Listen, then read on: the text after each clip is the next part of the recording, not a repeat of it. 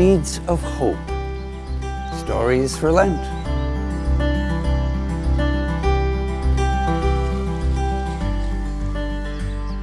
Gardening takes a lot of preparation, planning, and resources.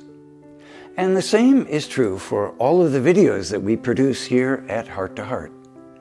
We simply can't do what we do without your prayer, your emails of encouragement, and your financial contributions. Today, I especially invite you to become a peacemaker. Peacemakers are those who contribute regularly, monthly, to the ministry of Heart to Heart. Your contribution can be as small as the cost of a cup of coffee, or something more substantial. Whatever you're able to afford in prayer and finance will be greatly appreciated. You can simply click on the link in the description below or go to htoh.us/donate. And now, back to today's story seed. That's good. When I speak to couples, I often ask them what they feel is the most important ingredient in keeping their relationship growing. More often than not, their answer is communication. And this is so true. Communication is the key to intimacy. I think the same is true concerning our relationship with God. For communication is also the key to our intimacy with God. In fact, it's quite a gift to realize that God can communicate with us, and we can communicate with God. That's really something. The challenge, though, as you well know, is that it takes a very special kind of looking and listening to communicate with someone who's usually invisible and whose voice is often inaudible. That's why it remains our job to learn the language of God. The Holy Spirit speaks to all of us in the language of silence.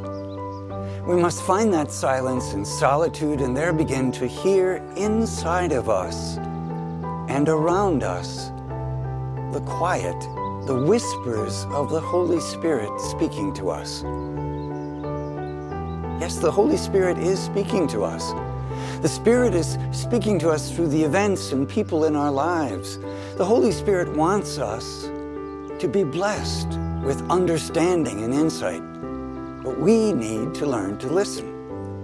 We must empty ourselves of the busy and noisy world around us, the noise that clutters our minds so they run on and on and on and on, the internal chatter that keeps us from hearing God. Some people call this the monkey mind, jumping from one thing to another. I live and work at the Bellarmine Jesuit Retreat House outside Chicago, and our adult retreats are usually silent retreats for this very reason. We must quiet ourselves on the outside so we can begin to hear God speaking to us in the inside.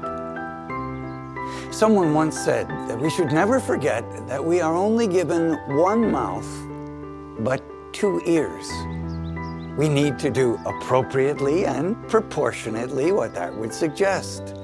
Listen twice as much as we speak. So the next time you start to pray, don't just say your prayers. Hear God in prayer. In the silence of your mind, in the quiet of your heart, in the privacy of your soul, God will speak to you when we learn to listen. Amen? Amen.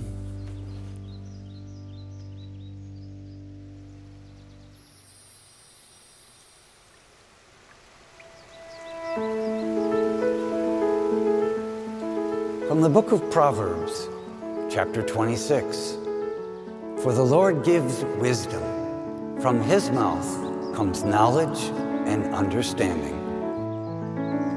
watering the seeds. How do you think you could improve your time in prayer? What is your favorite part of your time spent in prayer?